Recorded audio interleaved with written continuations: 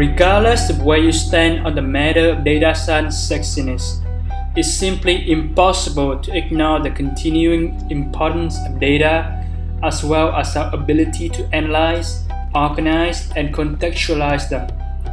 Data are changing how our businesses and societies function.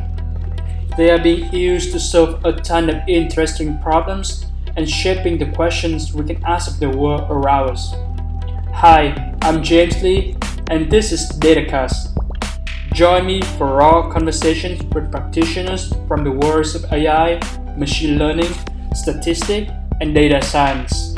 Hi listeners, this is DataCast, where I hold long-form and in-depth conversation with data practitioners to unpack the narrative journeys of their career. My guest today is Taimur Rashid, the Chief Business Development Officer at Redis Lab. He is responsible for developing emerging business and leading strategic business and corporate development at the organization. Currently, he's leading initiatives related to AI and ML. Prior to Redis Lab, Taimur led the worldwide customer success for Microsoft's Azure Data and AI. He jointly led the design, implementation, and landing of one of Microsoft's largest field transformation, which combined customer success, support engineering, and technical account management. Before Microsoft, Taimur was the managing director for Amazon Web Services, platform technology and applications, where he led business development from 2008, near its inception, to 2018, when the business reached $25 billion in ARR. Taimur also helped forge some of the key partnerships and customers, including Airbnb, Capital One, Dropbox, Liberty Mutual, NASA GPL, Nasdaq, Netflix, Nintendo, Intuit, SAP, and Samsung. Taimur grew up in 3 countries and lived in 5 states. Bellevue, Washington is home for him, where he lives with his wife and 3 boys. He enjoys cross-training, hiking, and biking. He is an avid reader of technology, business, and history. He also enjoys art, music, coffee, and cooking on the weekends for his family. So Taimur, it's my pleasure to have you on the show. It's great to be here, James. Thanks so much for having me. Absolutely. So by way of introduction, I saw that you completed your bachelor degree in computer science from the University of Texas, Austin in the early 2000s. So could you mind kind of going over your academic experience there? Yeah, overall, my academic experience was great. Prior to enrolling at UT Austin, I actually spent 3 years in the East Coast. And so I went to a college prep school in a really small town called Mercersburg. So I was part of Mercersburg Academy, joined there as a sophomore. And, when I look at my experience, kind of prior to college, those 3 years were really pivotal for me because, being part of a college prep school like that, it was a really small school. I mean, my graduating class was 125 people, and we had about 425 some students across 4 different grades, actually, from 9th all the way to 12th grade.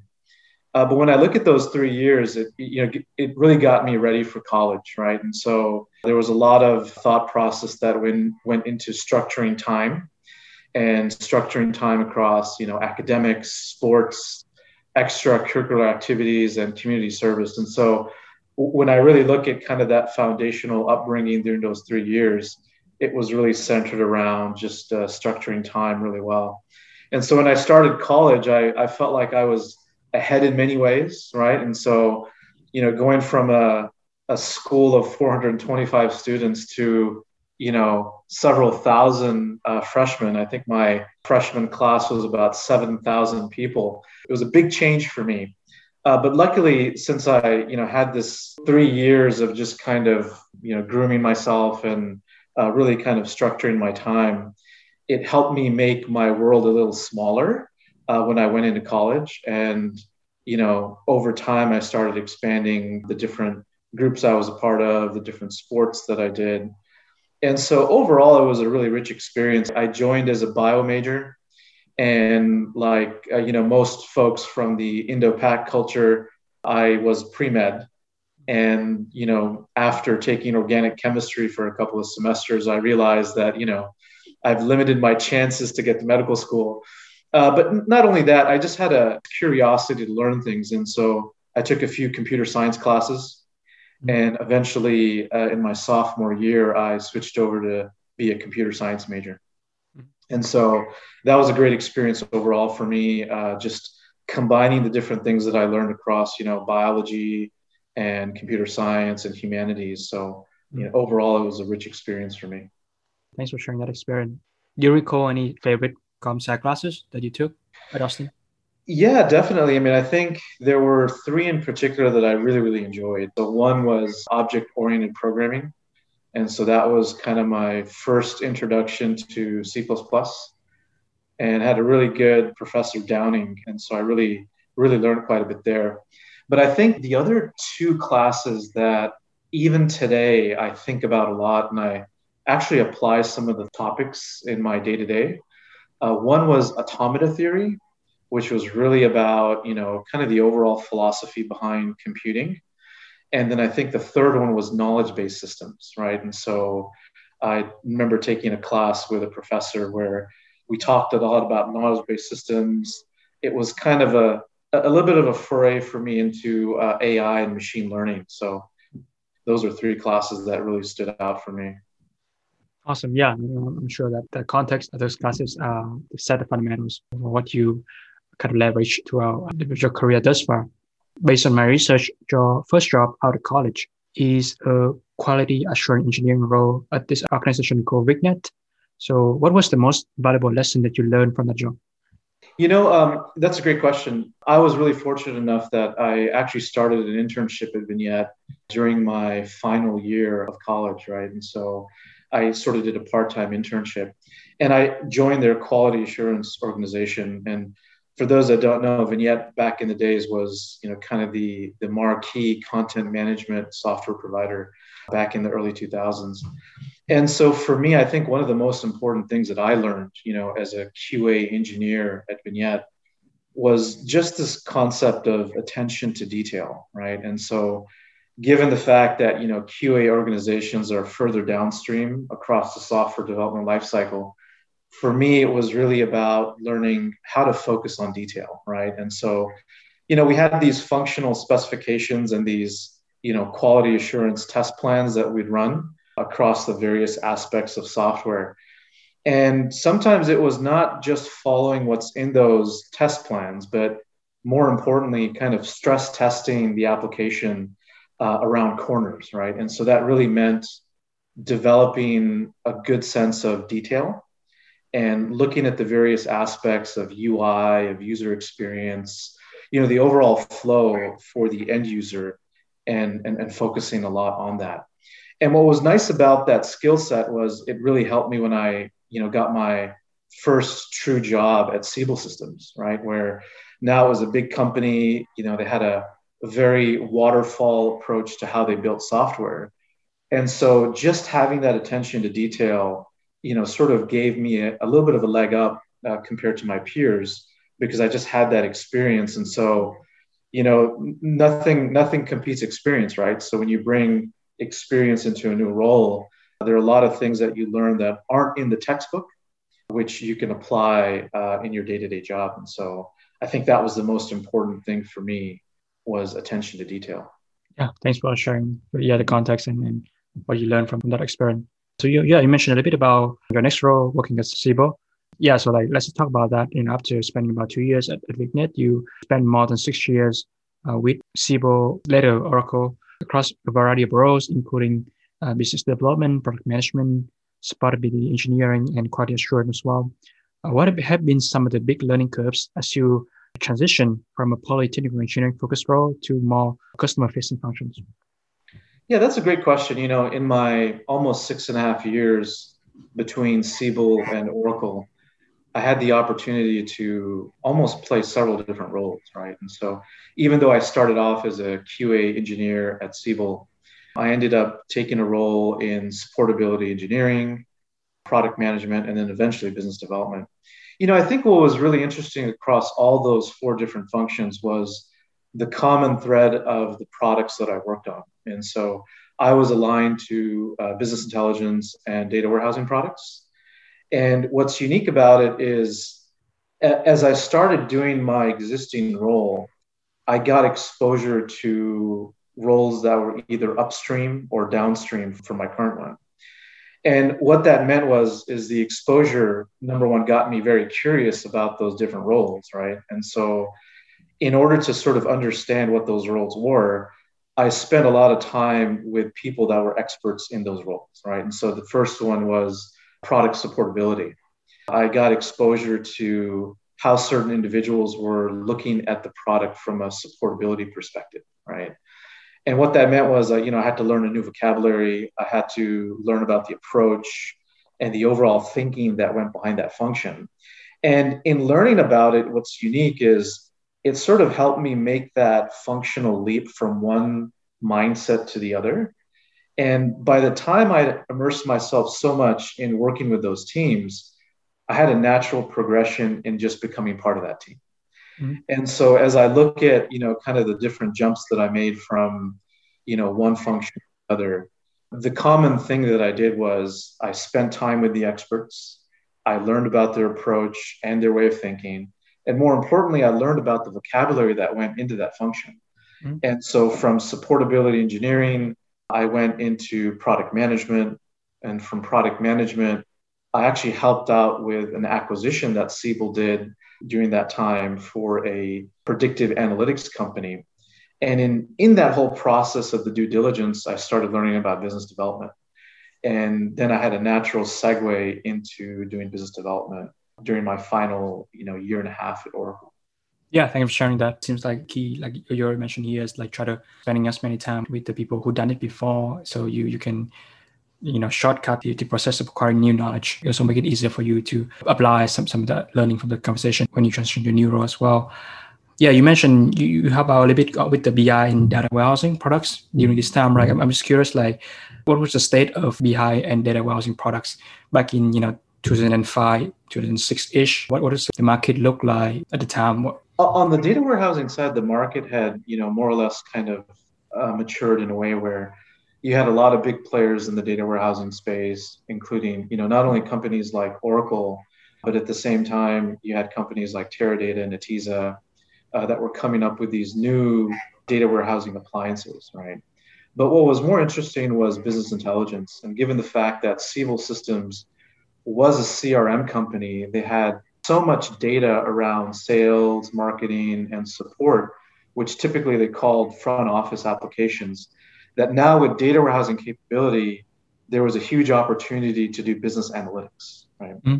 And so when you look at kind of Siebel's core product of CRM, the next gen aspect of it, which added more value to Siebel customers, was the business analytics and the business insights, right? And so that was, I don't want to say it was a nascent area as much as it was a hypergrowth area, because during that time, not only did you have Siebel Analytics, but you also had companies like, Cognos and Business Objects, MicroStrategy. A lot of them were really trying to unlock data insights for both front office and back office applications. So being part of that kind of hypergrowth phase of business intelligence, for me, gave a lot of exposure to the applicability of data analytics for, top line business outcomes that companies were trying to drive. Yeah, that's an excellent insight. Thanks for sharing that. Reflecting on all the 6-year journey with Oracle, what do you think some of your proudest accomplishments? There were a lot of good milestones during my time there, but I think the three that sort of stand out where I sort of learned the most, and I actually got an opportunity to deliver a very good product. The first one was an integration that we did with Microsoft Exchange Server and Siebel CRM. And what was nice about that project is it was my first exposure to a partner integration. And in fact, it was because of that project that I actually flew up to Seattle for the very first time back in 2004 to actually meet the Microsoft teams. Little to know that, Seattle will be home for me eventually. It's been 12 years now since I've been in the Seattle area. And so that project was great because I got this exposure to how to work with a partnering company on a technical integration, right? And eventually we launched that product and it added a lot of value for CRM customers. The second one was, right around that time, 2005, Siebel had started a project where they were re-architecting the entire platform around service-oriented architectures. And what was nice about that is that was a very emerging concept because that's where you had web services come into play. And so what's really interesting is that was right around the same time that Amazon was making a big shift towards service-oriented architectures. And in 2006, that's when AWS got formed, right? So that was a second project for me that I think was very memorable and one that I'm very proud of because I learned so much about service-oriented architectures. And then I think the final one was a go-to-market effort that we did at Oracle where we just saw an increase of the number of SaaS companies, software as a service companies that were using Oracle as their underlying platform, across, database, application server, and all aspects of the tech stack. And so this was a go-to-market effort that, I'd partnered with Anshu Sharma, who kind of led that whole effort. He's now the CEO of Skyflow. And what was really exciting about that was it gave me this exposure to SaaS. But more importantly, that was the first time I actually heard about cloud computing. And because of that, in 2008, I ended up, saying, hey, well, AWS is doing cloud computing. And that's what drew me to move to Amazon. I see, yeah. Learn about partner integration, service-oriented architecture, and then cloud computing. Those are the three key projects that you extract the most line from working at Oracle during this period. Just out of curiosity, I mean, it's been, I guess, like 13 years since you work at Oracle, but I'm curious whether or not you still kind of follow the trajectory of the organization throughout this year. What do you think about the Oracle as a whole organization and how they might innovate in various new technologies looking forward?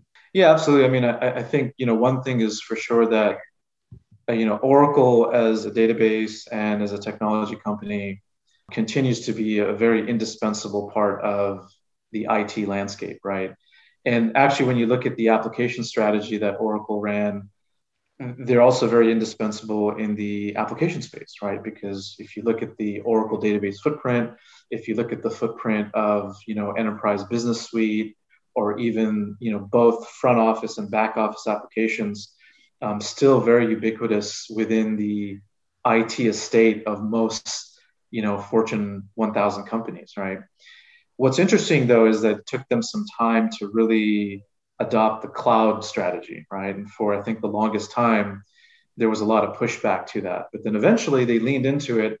And, while I think they are trying their best to transform and evolve as a company, both culturally and technology, it'll be interesting to see how things play out for them over the next, 12 to 18 months, because, companies like AWS that have, taken a huge lead on the market, and Azure, Microsoft Azure, catching up very quickly, I think it's going to put Oracle in an interesting spot where they kind of have it a make it or break it moment here over the next 12 to 18 months.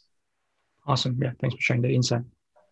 So in 2008, you decided to enroll to study at the Stanford Center of Professional Development. However, you dropped out after the first semester and moved to Seattle to work for Amazon Web Services. What was the rationale behind that decision? Yeah, that's a good question. And it brings back many memories because for the longest time, my parents were really encouraging me and almost forcing me to do my master's. And, I pushed back on it for the longest time because, one, I think it was a bit of laziness, right? And secondly, I was really enjoying working and I was learning a lot in my day job that in many ways I felt like I was kind of getting my master's, through the work that I was doing. I ended up taking a strategic marketing class at Stanford. And when I took that class, it opened my eyes to a whole new dimension of business and technology. And after I took that class, I finally said, okay, well, let me enroll in the Center of Professional Development as a part-time student. I ended up taking one class, which was Dynamic Systems. And right around that time, I had been interviewing with Amazon Web Services and I got the offer. And, clearly they were going to pay me a lot more. They were going to fly me up to Seattle, find a place for me. And so a bit of the rationale was, hey, I can't miss this opportunity, right? And so interestingly enough, Amazon wasn't one of the sponsoring companies for the program. So I kind of had to stop that whole effort after my first class. Mm-hmm. In hindsight, though, it was the best decision I made because in 3 years, I learned so much about business, technology, strategy, operations that in a way I felt like I got a little bit of my MBA in those 3 years. And, you fast forward, I spent about 10 years at AWS. And so there was a compounding effect of things that I learned. So in a way, I go back to my parents and I tell them, I think I got two MBAs. Yeah, that's a very great analogy. Yeah, let's investigate more on your journey, AWS, right? So you work as an enterprise sales manager in your first 2 years at the company. From the experience of hiring for your team, what are some of the most important attributes of an exceptional sales talent? Yeah, that's a good question, James. I think in many ways, as you interview more people and as you interact with more people in an organization, you start identifying certain characteristics of people that truly, result in more deterministic outcomes, right? And so when I was looking for sales talent, there were a few things that in particular that I really looked at. One of the first qualities that I always look at is an individual's, self-belief and confidence, right? And this is sort of across all roles, right? But in sales, it's particularly important because what I've seen is, great sellers believe in themselves and they have the confidence to project that self-belief in ways that truly matter, right? And in ways that help convince other people, right? And secondly, I think related to that is a person's ability and willingness to learn and experiment. Because the reality is sales is not an easy job, right? And in most cases, your first several sales, you're going to get turned down. People are going to close the door on you. And you almost have to have this, tenacity within you to be able to experiment and to be able to, learn, right? And it's not only learning about good products, it's about learning about customers and empathizing with them, right? And so anyone that sort of has that willingness to learn and experiment, I think will demonstrate that ability to not give up, right? And just keep trying until you find something that works. And then thirdly, I think, what's very unique is how much charisma does an individual have and uniqueness with what they bring to the table, right? Because you can create a playbook and anyone can follow the playbook. And in most cases, you can have a deterministic sale. But the reality is if you can bring uniqueness in how you sell and you can bring your own character and your own experience into a standard playbook, you really start to show people your unique value. And at the end of the day, products may be great, but people like to buy from people that they trust and like. And so that's why I think likability and charisma and your ability to bring your uniqueness into the sales cycle is another important quality. And I would always look at that with what uniqueness and charisma would an individual bring to the interview process, right? Yeah, absolutely. Thanks for being very concrete with those 3 bullet points, self-belief and confidence, willingness to experiment, and then charisma and uniqueness. And I think, enterprise sales is definitely challenging. I think like you already mentioned, come up with a way to, encoding a certain playbook where everyone can contribute to part of the team is something important to ease that process for new salespeople to join the team. In the next 4 years, you led business development for AWS database services, including products such as DynamoDB and Redshift, as well as the AWS compute services for products such as EC2 and Workspaces. So could you mind sharing a few anecdotes on some of the successful product launch, as well as the market expansion strategy? Yeah, no, that's a great question. AWS always took a very customer-centric view and approach with how they build products. And for us, it was really about understanding the customer need, the pain point, and the overall opportunity, and then really building the product around that capability, right? And one of the early strategies when we were putting together the database strategy for AWS was this whole concept that there's no one database that's going to meet all the needs of developers and, for that matter, applications, right? And so we had this concept that databases are purpose-built. And we always said, well, what are the attributes of the application that ultimately inform the kind of database that you need to support that application? And it was a similar concept that we applied to the compute services as well, too, right? So what are those configurations of CPU, memory, storage, networking that align with the application that a customer is trying to build, right? Because the footprint will change if you're running an application server versus if you're trying to do, deep learning training, right? And so that whole mentality of just really understanding the customer application, what are their needs, and then building products that gave developers the choice was largely how we went to market. But more importantly, though, it was also market readiness and awareness and an understanding of the product adoption lifecycle for how we sort of infuse that in our go-to-market strategies, right?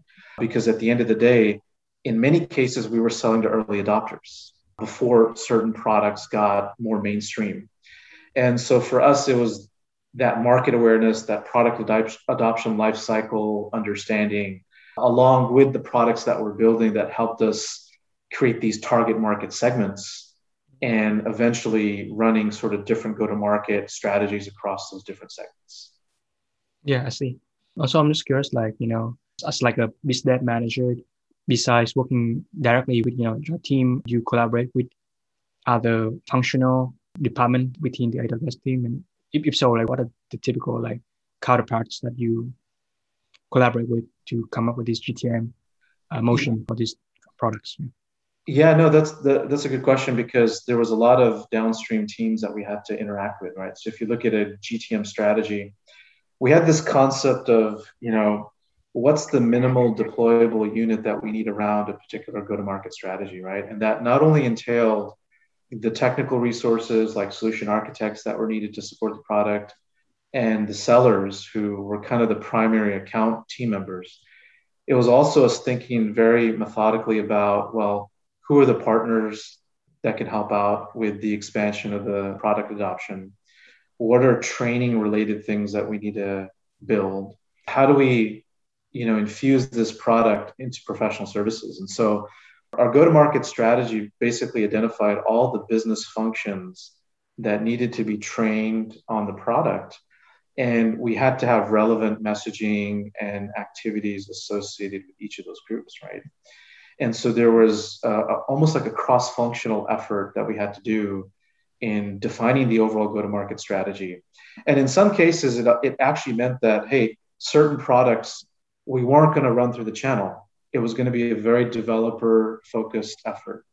Other products, which required more enterprise-like adoption, required us to bring in professional services in or, a consulting partner.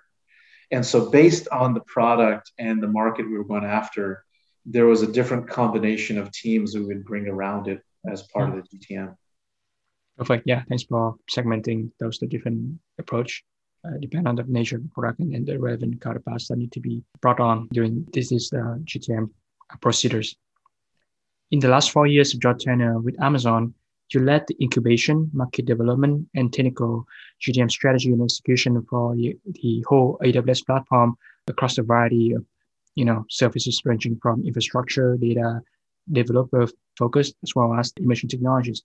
So given the broad scope of AWS platform offerings, how did you institute the culture of customer obsession and operational excellence into your team?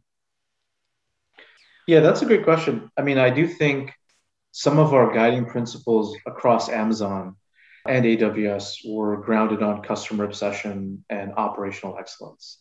And so in many ways, the way we sort of built on that in business development was making sure that we really understood the customer pain point or the customer opportunity, right? And as we thought about business development, it was making sure that we highlighted our overall strategy around those key customer-facing tenets, if you will, right? Whether it was simplicity, whether it was, convenience or selection, right? And then when you look at operational excellence, for us, it was so paramount to ensure that anything that we did from a go-to-market perspective highlighted this operational excellence, because at the end of the day, that was the value proposition of cloud computing. It's, why run this infrastructure in-house when a company like AWS has the operational experience to run it over many years, right? And so they're naturally experience that we have, scale that we have, and innovation that we've done around that. And that really fed our business development strategy, right? And so we could go to sort of any market segment, whether it was a traditional IT organization or even a line of business, and really emphasize that customer experience at the same time operational excellence and security. And that became guiding principles for us as we formulated our business development strategy. I see. Yeah. These very important guiding principles that you can use to put that during the operation of the whole platform team. Just a quick note. So you spent like 10 years at Amazon at AWS, right? And the Amazon culture is always a fascinating case study for a lot of tech companies in general, ranging from the 14 leadership principles to the 2-person pizza team to recently, the new book, Working Backwards, a lot of people were raging about. And so I'm just curious, like from your experience working there as an insider, what are some of the, I think like you believe like the key, cultural aspect of working at the company that you enjoy the most with as someone who lead teams and enforcing that culture for the rest of the new hires and things like that? Yeah, no, that's a good question. I think it all centered around this culture of innovation, right? And at AWS, the way I always look at it is, and Amazon in general, they're able to take very, very hard problems, whether they're consumer facing or developer facing or organizational facing, and they're able to create a affordable offering in a very simple way. And they continue to espouse on value, selection, and convenience. And so they take these very, very hard problems, they package it up into an experience that's easy for the end user, and then they push it to the edge. And when I look at culturally, that's what Amazon's done very, very well.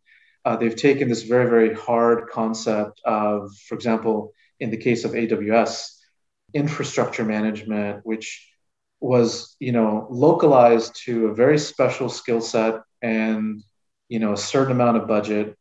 And they basically democratized it so that they pushed it to the edge. And now a developer has enough capability to be able to construct their own data center, right? And so when I look at the cultural thing that Amazon's done really well, it's taking these very hard problems, making the onboarding very simple, making it affordable, and then pushing it to the edge so that many people can participate in that platform. Yeah, thanks for sharing that case study. I think that's painting a very vivid picture of how that ethos almost looked like in practice. After a decade with AWS, you joined Microsoft to lead the worldwide customer success function for their Azure Data Platform, Analytics, and AI business. And in fact, you actually wrote a blog post outlining the 3 anchoring reasons for this career decision. So yeah, would you mind unpacking those reasons for the listeners? Yeah, for me, it was a tough decision to leave a company like AWS after 10 years and, obviously going to Microsoft, which, was a competitor. But an interesting aspect of my journey was I was hungry to learn new things and get, more experience with enterprise sales and with a technology company. And so, in that blog post, I sort of listed 3 aspects to it. One was around mission, right? And so while, for the last 10 years I was at AWS, there was this mission of empowering developers to be able to create applications in the cloud, right? And I kind of built on that, but I was in search of something that had, sort of this broad surface area.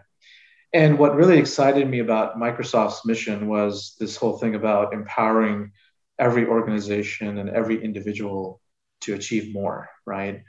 And, there's no reference of technology, there's no reference of any kind of school of thought or anything there.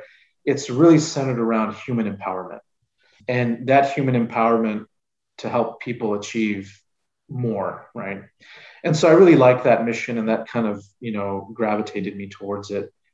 The second aspect was people. And so in talking to certain people at Microsoft and really seeing how, Satya was leading the whole cultural transformation at the company, it excited me to be part of that cultural transformation. And so, as much as they say, where you work is important, but equally important is who you work for. There were certain folks there that I felt like I could learn from and that could be good mentors for me over time. And also teach me skill sets that, I was looking to develop, right? And then thirdly, I think it goes back to this builder mindset that I picked up and developed over my time at AWS, which was I had this hunger to go and build something new. And right around the time that I joined Microsoft, which was in 2018, they did a big transformation on the sales side. And they created this new function called customer success. And for me, it was an opportunity to take my many years of experience at AWS and help Microsoft build this customer success organization, this customer success culture. And those were kind of the three things that eventually made me make the move to Microsoft. Absolutely. And I'll be sure to link the blog post in the show notes as well. So listeners can read that and look at the details of what you talk about. Customer success, I think that's been the theme of your career and kind of focus as you move from one organization to the other. Soon after joining Microsoft, you delivered this talk called Enabling Customer Success Through Evolutionary Architectures. And I believe that the central argument that you proposed in that talk, which I also summarized in other blog posts, is called anyone delivering customer success for cloud-based solutions can greatly benefit by applying an evolutionary mindset to the technical architectures being recommended. So can you unpack that argument as well as some of the key points delivered in that talk? Yeah, no, that was one of the first talks that I gave after I joined Microsoft. And so it was during their annual sales kickoff event, which happens every summer. The topic was very interesting because I was thinking about, what sort of new and inspiring thing can I give to these solution architects? So when I joined, there were about 1,000 or so solution architects in the organization. And many of them were just trying to understand cloud. They were trying to understand the Azure platform. And what I wanted to do really in that talk was talk about how architecture and culture both influence each other. And this is something that I actually learned at AWS.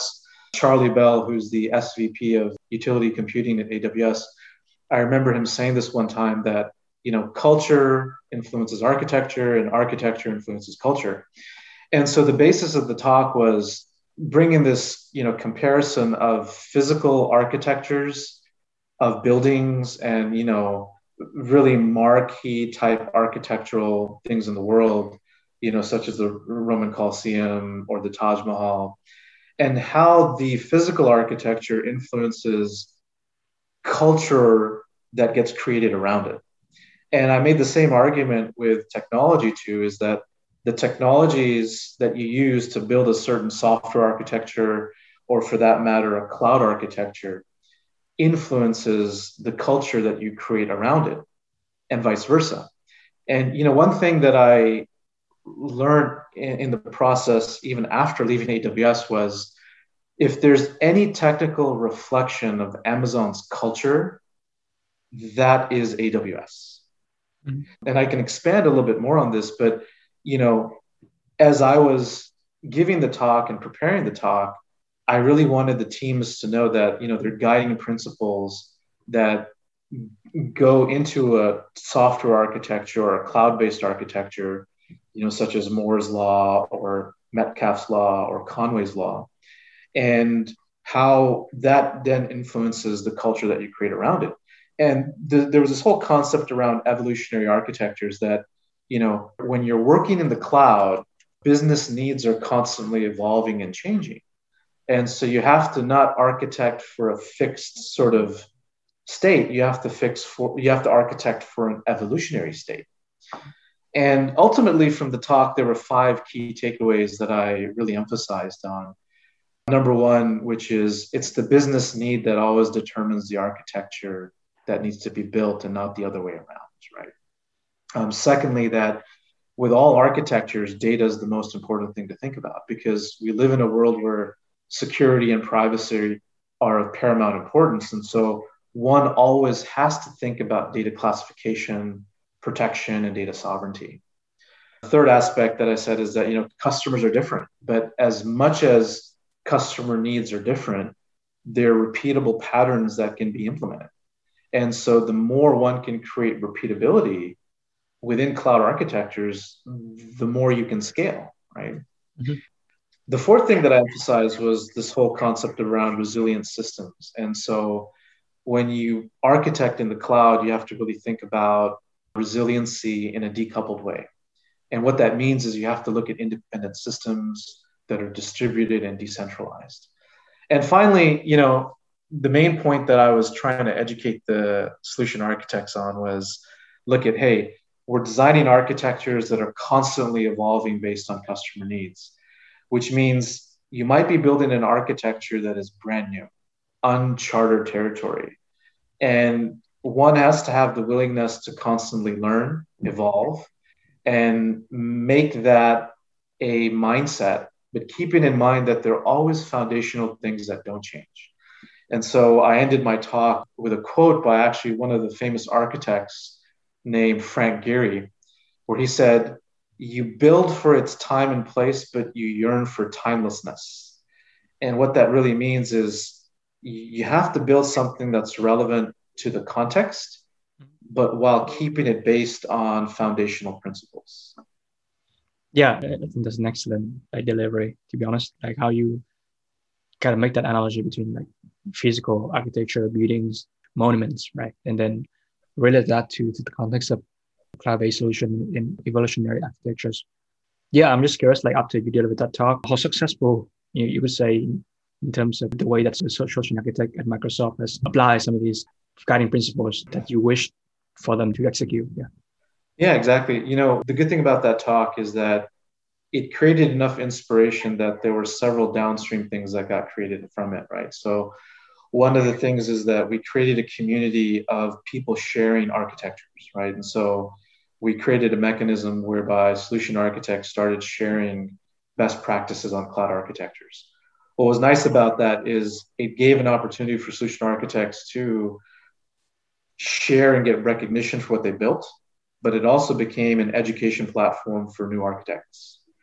Secondly, it helped the Azure teams eventually adopt the well-architected approach, which was something that AWS had started many years ago. And finally, this well-architected effort at Azure is a thing now, which is gaining momentum. Mm-hmm. And it also helped sort of influence the direction of cloud adoption framework. And so when I look at the talk, it helped inspire some of these downstream things that the teams are doing right now. Yeah, thanks for sharing that. As we in the topic of this comparison between Microsoft Azure and Amazon AWS, reflecting on your experience leading technical GTM strategy at both of these very big platform vendors, how do you compare the business operation culture at Microsoft to that of Amazon? There's similarities and there are differences between both cultures and how they operate as teams. One thing I will say is that Amazon's both an agile and a fast company. And I make that distinction because, agility is really based on a company's ability to move quickly versus, speed, which is all about momentum and how fast you can move, right?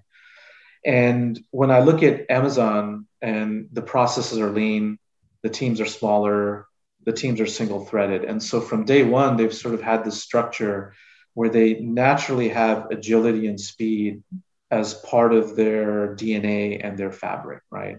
Mm-hmm. And what's interesting about Microsoft is, ever since Satya took over in 2014, the company has been really trying to transform themselves both culturally and operationally, with how they build products and how they do selling and all of that. And while it's taking them some time, they still have processes which are a little heavyweight, right? And so agility is something that they're working on. Speed, I think they actually move pretty fast, but the processes still require, being more lean, right? And what's interesting about that is, as I sat, for 10 years at AWS and then 3 years at Microsoft, I noticed a lot of similarities with how they operate and a lot of differences as well too. But how, Microsoft is trying to be more like AWS, and how AWS has some aspects of it that are kind of becoming like Microsoft, right? Mm. And so I started having this appreciation of systems thinking when I was kind of evaluating both companies, because as much as you're trying to culturally change a company that Microsoft is kind of going through, there are times when you get a resurgence of the old way, right? And so I had a deep appreciation for systems thinking as I as I looked at both cultures and how they operate. Absolutely. System thinking, that's super cool. I'm just curious, like, is there any recommendation that you could maybe throw it out there for listeners who want to develop a system thinking mindset? Yeah, there's a great book called Thinking in Systems, which is written by Donella Meadows. And it's one of those foundational books around systems thinking where, the premise of the author is that, hey, the universe is messy, it's nonlinear, turbulent, and dynamic. And, the world has a way of self-organizing itself and evolving. And so it creates both diversity and uniformity. And it's just such a foundational book on systems thinking. That's one book that I highly recommend. Perfect. Yeah, be sure to include that in the show notes as well for people who want to learn more and understand the importance of system thinking. Since January of 2021, you have been the Chief Business Development Officer at Redis Labs and responsible for developing emerging business at Redis. So, what about the Redis business that attracted you to join the organization? Yeah, good question. I had exposure to Redis early on, even when I was at AWS. And so I was both familiar with the technology and the business. In fact, I helped launch a product called Elasticache, which was a managed caching service. And when we started it supported Memcache, but then sometime down the line, we ended up supporting Redis. And the moment the service started supporting Redis, there was a massive sort of adoption and record days in revenue that were hit. And so I immediately saw the value that Redis had as a technology, that when I moved over to Microsoft, I helped bring the partnership over to Microsoft. And during that time, I developed a good relationship with the founders of the company. When I sort of decided, what's next for me in my chapter, I looked at the Redis technology and said, I still think that we're in the early days of what this technology can be, right? And what attracted me most about it was, number one, it's a database that's loved by developers, right? Mm-hmm. Its technical first principles are so sound in the value that it delivers around speed, throughput, and performance. And then its ubiquity across how Redis can be used across different applications for different needs. It's so vast that the surface area is so broad that there's so much opportunity left on the table to go realize. And when I looked at all of those things and this opportunity around Redis and the machine learning and AI market, it was a really exciting opportunity for me to come and build this market for the company. I see, yeah. And we talk about like the foundation of Redis as an open source database, right? And I believe Redis Lab is like the commercial aspect being put on top of Redis, right? Can you maybe provide like that distinction for those who are not Redis users, just so people can have the context of what we're talking about? Yeah, exactly. So, Redis is an open source database. Redis Labs is actually the custodian of the open source database. Founder used to be at Redis Labs. At the same time, the biggest contributors of the Redis database come from Redis Labs, even though we have a lot of community commits that happen as well too. And so while we're custodians of the open source database, we also have a commercial offering whereby we take all the hard things of scaling Redis, in a globally distributed way, with the right levels of security, with the right levels of scalability and performance. And we basically offered it as a managed service called Redis Enterprise. So it comes in the form of software that you can, deploy on premise, deploy on any cloud and manage it on your own, or you can use the managed database service that we have for Redis on any of the three clouds today. Perfect. And yeah, I guess based on my research, like you mentioned, the database is trusted and loved by developers and also currently being used for a lot of the enterprise product being used for many top tiers companies for data management and analytics needs. And so it seems like it's definitely a thriving business that you are spearheading. So specifically, in your role as a chief business development officer, you currently leading new initiatives related to AI and ML, right? While doing the homework for our conversation, I watched a couple of your talks given at conferences like RedisCon 2021 and ApplyCon 2021 to discuss the practical benefits of using Redis as an online feature store and Redis AI as a mechanism for model serving and monitoring. Yeah, so could you mind kind of going over some of the data challenges with operational ML, the emerging data architecture feature store, and the powerful capabilities of Redis as a solution for that?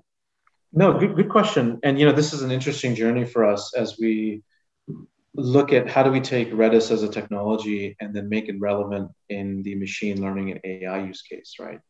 And so a bit of this goes back to really understanding what Redis is very, very good at. And it is all about speed, low latency, high throughput, performance.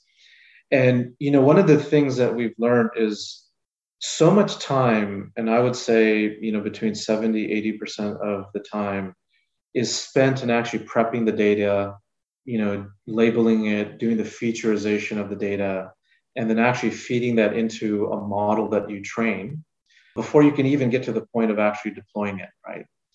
And as we see that, the bulk of the time is spent there, we realize very quickly that there are aspects of that whole life cycle where Redis can actually help in bringing better throughput. And when you look at Redis as a technology today, its primary use case is being a cache in front of operational data, right? And so that might be a relational database, it might be a NoSQL database. And interestingly enough, when you look at the data in the machine learning world, you have features and you have models. And you can apply the same concept of write-through cache, low latency data store in front of feature data as well as in front of models, right? And so the value that we see is being part of that overall ML lifecycle and being able to say, hey, for production scenarios, Redis is a great storage for online predictions because it's all about low latency and speed. And when you look at like training or data prep, Redis as a technology can help with throughput, which means you can train your models faster, you can ingest data faster. And when you combine not only the cycle time of data prep and model building, combined with low latency serving and production, you all of a sudden compress the time that it takes to bring machine learning into production. And that's why our thesis is that in-memory database technologies like Redis can really help this whole life cycle. Just for those who are not familiar with this concept of feature store, essentially, I guess a lot of momentum in the past year or so, but it's like an emerging layer that bridge the gap between data and models, right? And how do you see Redis Lab fit in that compared to other tools in the market? I'm just curious to hear your take about go-to-market strategy for Redis as a feature store. Yeah. Ultimately, I look at this way that when you look at ML and AI infrastructure today, there's a bit of a hodgepodge of different technologies underneath, right? Mm-hmm. And when you look at this whole effort of, feature stores and how they, centralize feature management, feature engineering in a way that distributed teams and multiple teams can actually share and reuse features towards model building and then online predictions, it gives Redis a great opportunity to be part of that modern AI infrastructure, right? And if you look at it, essentially it's the data layer within that overall infrastructure that's being modernized. And for Redis, though, at the end of the day, I look at it that its primary value prop is in speed and low latency. And, where you need that in feature stores is with online predictions, where, 10 milliseconds, even sub-millisecond latencies matter. Use cases such as fraud detection, cybersecurity, even online predictions, like latency matters in the millions, sometimes billions of dollars, right, for most companies. And so our overall go-to-market approach with this is Redis is the underlying data layer within the production stage of modern AI and ML platforms. And it works closely with feature store providers and ML ops providers that are around it, right? And at the end of the day, if you look at that's Redis is the data store. The feature engineering tools such as, Feast is an open source technology. There's a variety of others like Scribble Data, Tecton. All those feature store providers can integrate with Redis as a database. And now you have sort of a complete solution for machine learning teams to be able to leverage. Yeah, like interoperability between product and there's different tools, partnership integration, which is one of the things that you mentioned, one of the lessons you learned from earlier days at Oracle. Yeah. Right? So I'll be sure to include those link to those talks as well in the show notes, so listeners can watch it and then learn more about the whole architecture that Taimur just mentioned and see how that actually works, visually speaking. Earlier this year, you gave this another excellent talk at the Data Science Dojo event called First Principles in Building a Real-Time AI Platform. So the talk discussed the need for real-time AI, the 5 first principles for real-time AI, and the approach that these principles have been incorporated into the Redis platform. So yeah, can you go over some of these key ideas presented in the talk? Yeah, I approached the talk in sort of asking 5 whys, right? And so it was an approach that I learned at Amazon, which was you want to start off with why something is the way it is and keep asking yourself why until you get to an answer where you can actually take action on. So, just to walk you through the way of thinking was we had this thesis that, okay, operational ML or operationalizing ML is difficult. The natural question is, well, why?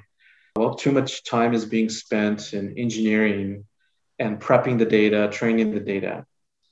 Why is that the case? Well, data prep has many challenges, right? There's discoverability challenges, there's duplication of features being defined, sharing is not as easy, and so it creates this inconsistency with the features that are going into the models being built. Well, why is that the case? Well, every team is managing their own repository, and that's creating inefficiencies. Well, why is that the case? Well, there's no centralized system of record and process to bridge the data and the ML models. And now you get to a point where okay, well, that's the opportunity then, is centralizing the storage of features and then having a process around it. And so what I ended up sharing was sort of 5 first principles around that whole process. One, which is if you're going to go build a real-time AI system, you first have to make sure that you're grounded on a mission that transcends technology and really focuses on business outcomes that you're trying to drive or societal value that you're trying to create. Secondly, is when you define your outcomes, you have to almost articulate in very clear terms what are the characteristics that define those outcomes. And when you're able to define characteristics, you're then able to take it to the third stage, which is now you can define scenarios, right? And for us, it was really important to define, well, what are the ML scenarios that we're trying to enable? Because that's going to help guide requirements, right? So if your ML scenario is preventing fraud, then the system you want to use or the requirement that you have is low latency, right? And once you define your requirements, this is the fourth point, which is you want to define them in a way that they're foundational, right? And while they're foundational, you also want to have some openness with how you actually implement them, right? And so part of the requirements, there's so many ML frameworks that are out there, supporting all of them is a monumental task.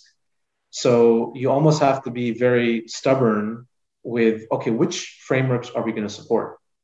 And that's where you establish a foundation. But then your openness is okay, even though we've defined these frameworks, how you approach it, what tools you use will have more openness there, right? And so I think there's always a good balance between foundational stuff and openness that you create. And then fifth, I think in the Uber message that I was trying to really point out in my talk was in order for real-time AI to be built, you really have to make features first-class citizens. And so it's very important to understand the hierarchy of needs that's associated with that. And, there was a very good blog post by Eugene Yang from Amazon, and he talked about the hierarchy of needs associated with feature stores. And I think that's just a foundational thing that when you base it on those first principles, then you can really build an AI system that's real time and that's durable over the course of time. I see. Yeah, thanks for sharing that. That is very concrete and very insightful. I'm just curious, like, out of these five first principles for real-time AI platform, which one do you think is like the hardest to institute? I think one of the hard things is defining the requirements, right? So if you actually look at the outcomes and then being able to put the characteristics behind them, that's oftentimes the toughest thing to do, right? Because it requires you to really understand what outcome are you trying to drive, right? Very quickly, we like to go and gravitate towards the technology and talk about technology merits, which is, a great thing. But when you get down to the business and the use case, the scenario, you really have to think about what is the end user, the customer facing impact of what we're trying to build, right? Is it to prevent churn? Is it to help in a recommendation that you do, right? And so that requires business domain context. And that has so much variability that you have to go close to the customer experience. And then you have to really draw out those requirements from that experience, which I think, over time, companies get really good at it. But when you start at it, it's a muscle that has to be developed.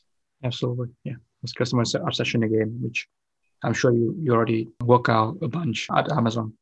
Yeah. Just kind of curious to learn about Redis as a business, Redis Lab, and some of these initiatives moving forward. What are some of the things that, you and sort of the broader org are working on for the rest of the year or next year, things like that we at a high level, expect more from the Redis product, especially regarding to AI and data products?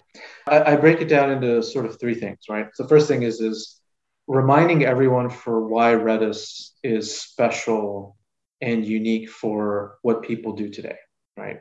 And then being able to transcend that into the machine learning context by being able to say that, hey, there's an opportunity to modernize the AI and ML infrastructure underneath.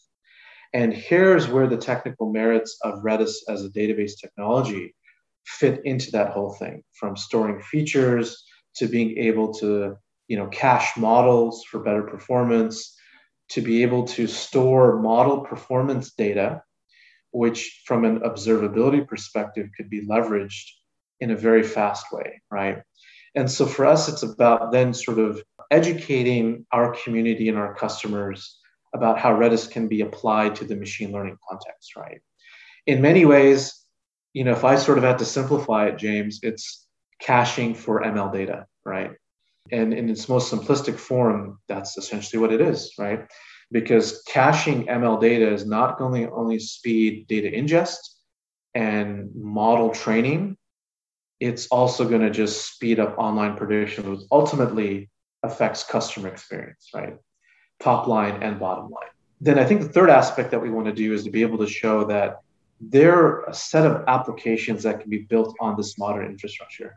So whether it's NLP, whether it's vector similarity, whether it's computer vision, because Redis is now in the fabric of the machine learning lifecycle, you can naturally extend it into all these different kinds of use cases, right? Which I really like to call ML-based use cases because they're horizontal in nature. But if I had to think about, hey, what is that killer machine learning app on top of Redis? I really like to say it's vector similarity. I like to say that, hey, it's a very complex problem to do entity matching, nearest neighbor-like search capability. And this is going to have applicability across e-commerce, across computer vision, you name it. It's being able to show the art of the possible with that. And then ultimately that, hey, we work with all platforms. We work on all three clouds. We integrate with ML feature store providers. If you use an ML ops platform, we integrate with that. We integrate with the observability folks like, Fiddler and Arise and all that. And so For us, then it's taking that foundational understanding and then building the ecosystem around it. Yeah, absolutely. I'm very, very excited to kind of hear that. I think, like in general, like that thesis of expanding the pie and partnering with other players in the ecosystem was, I think, is pivotal in order to educate enterprise clients about the benefits of MLOps, DataOps, and the broader solution infrastructure existing out there to bring ML into the real world, which is definitely what we always started to work on. Kind of stepping back a little bit from your day-to-day work, I believe that you have also doing angel investing on the side. So you have been an active angel investor in developer tools companies such as InventHub, Scikit Browser, and Mechanics, AI and ML tools for companies like Zeta Labs, was ad tech startup, for instance, Educated.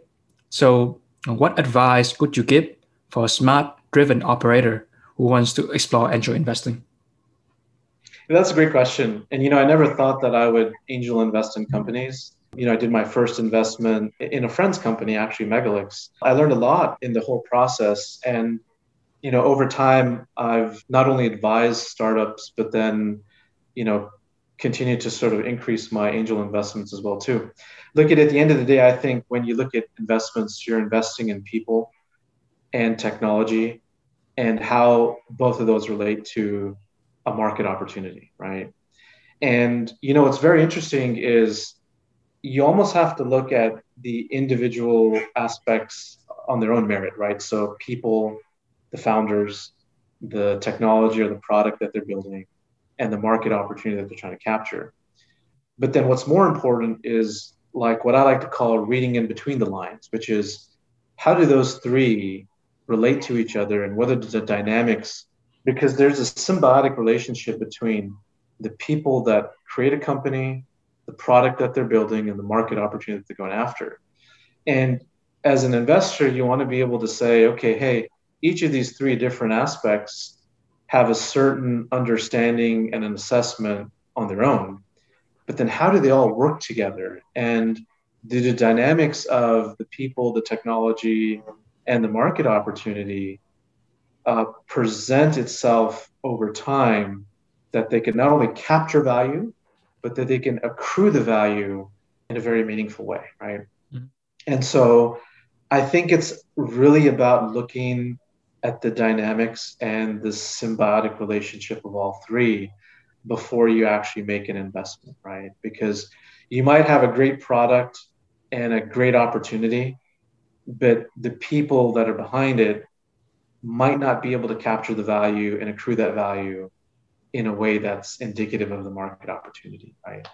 Mm-hmm. And so I always say it's about reading in between the lines and, looking and forecasting how that investment can play out over time.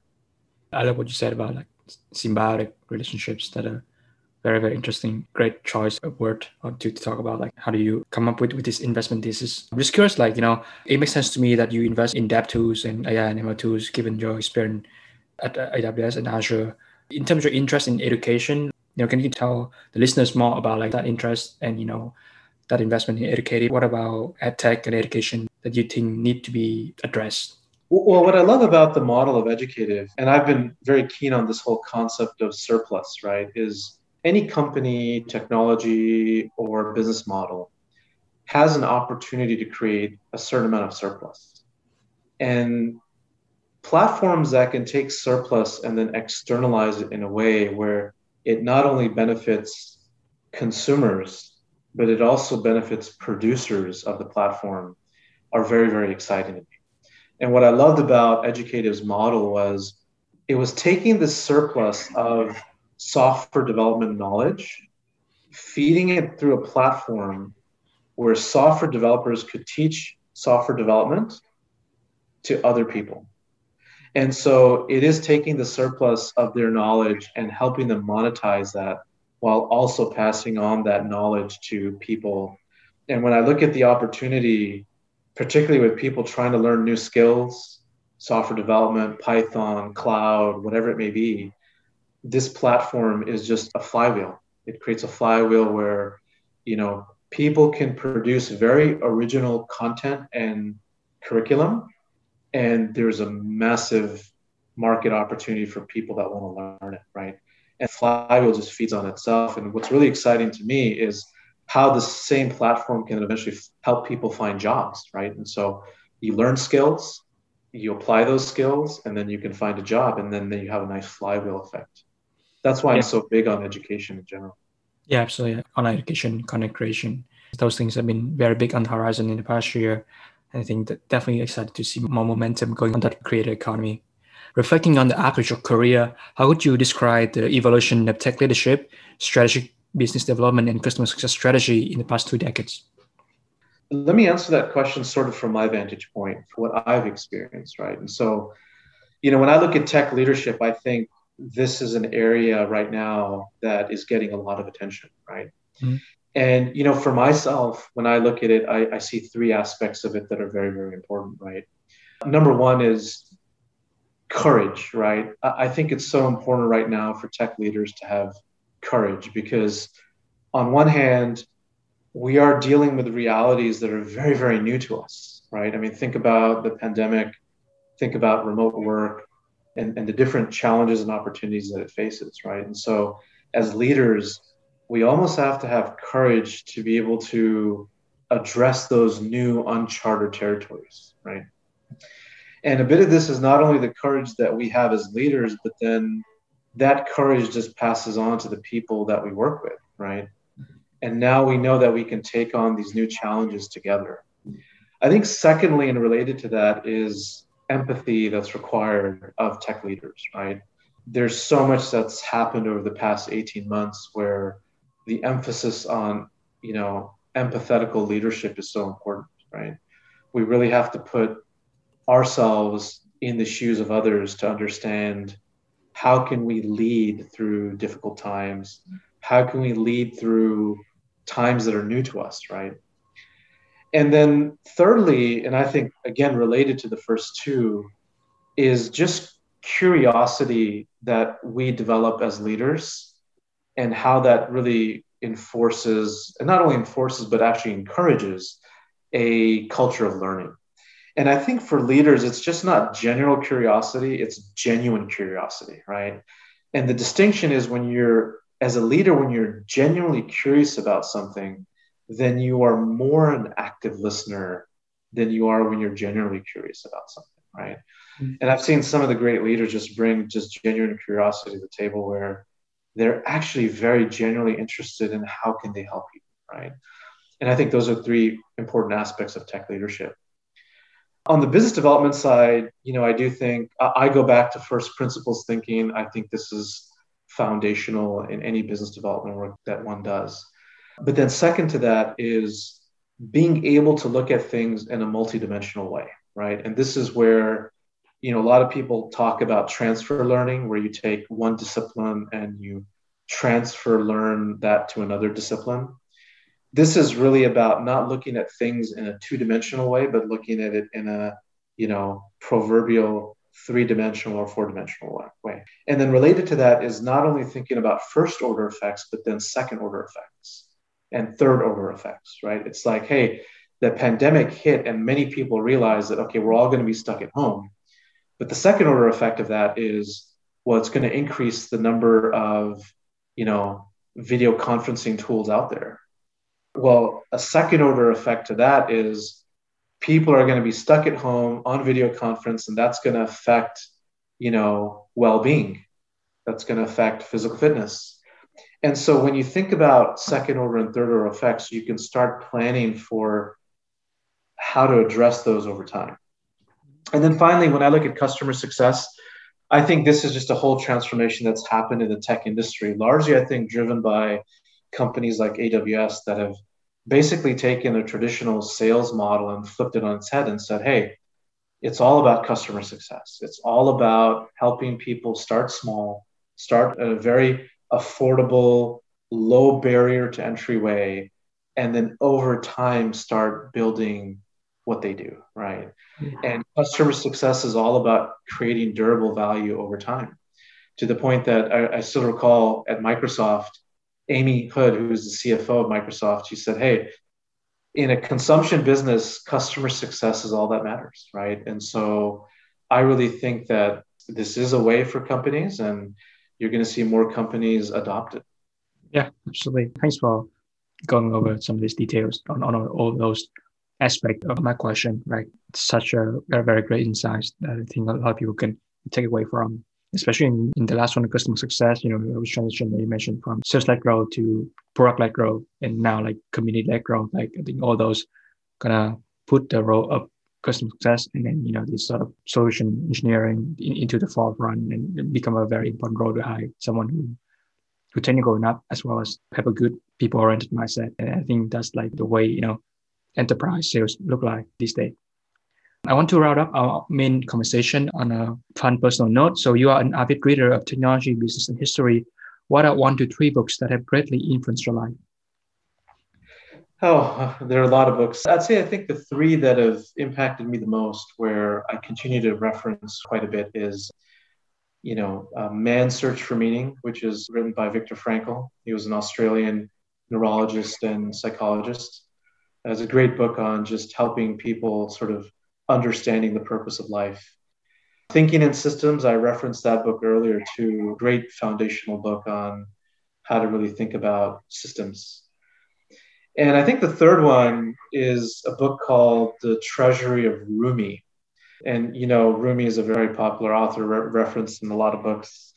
And it's interesting that this book really compiles a lot of his sayings and works, but it also gives a lot of nice commentary around it too.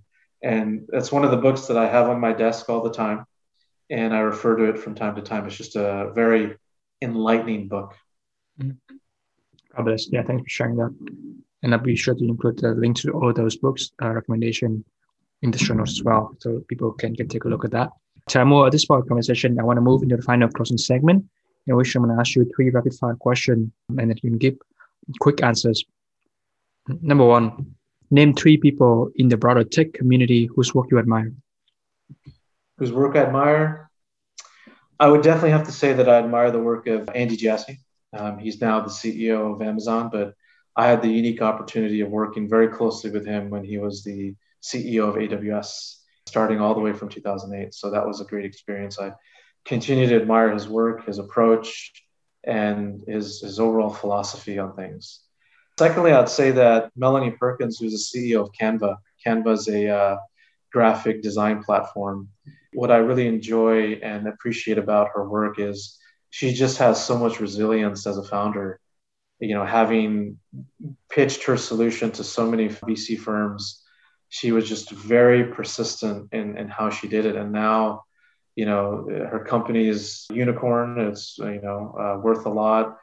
She's created so much value. I think she has about 20 million people that are part of that ecosystem. So it's just great to see that.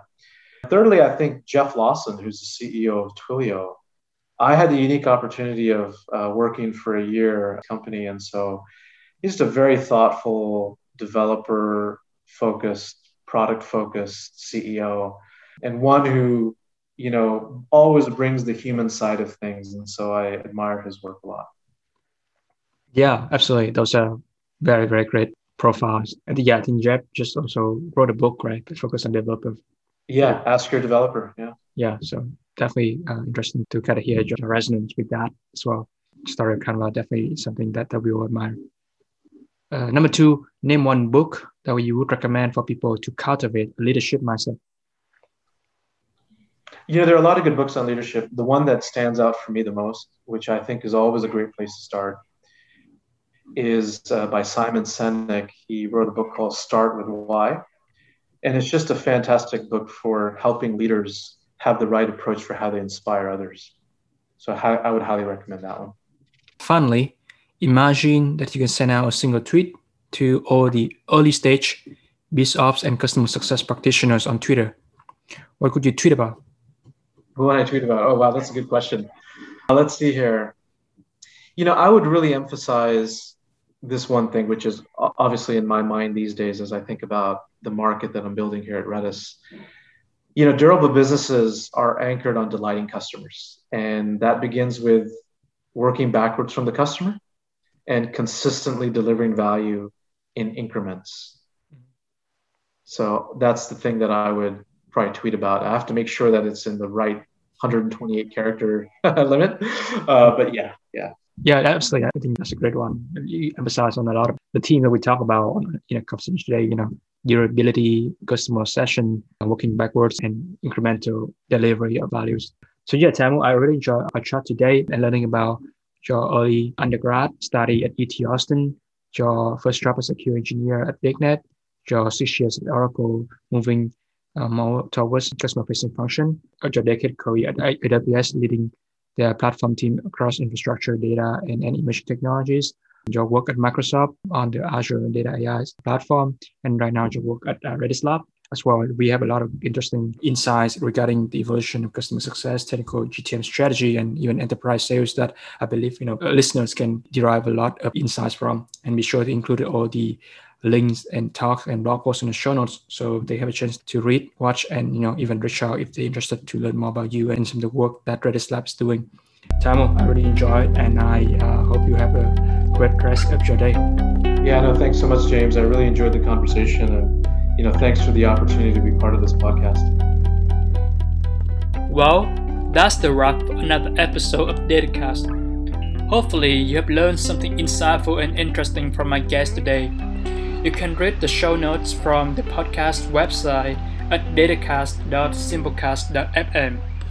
If you want to get instant updates when a new episode is released, either follow me on Twitter or subscribe to my newsletter on my website jamescayley.com. It is my greatest pleasure that you listen to this podcast and take advantage of the data revolution coming upon us. Goodbye for now.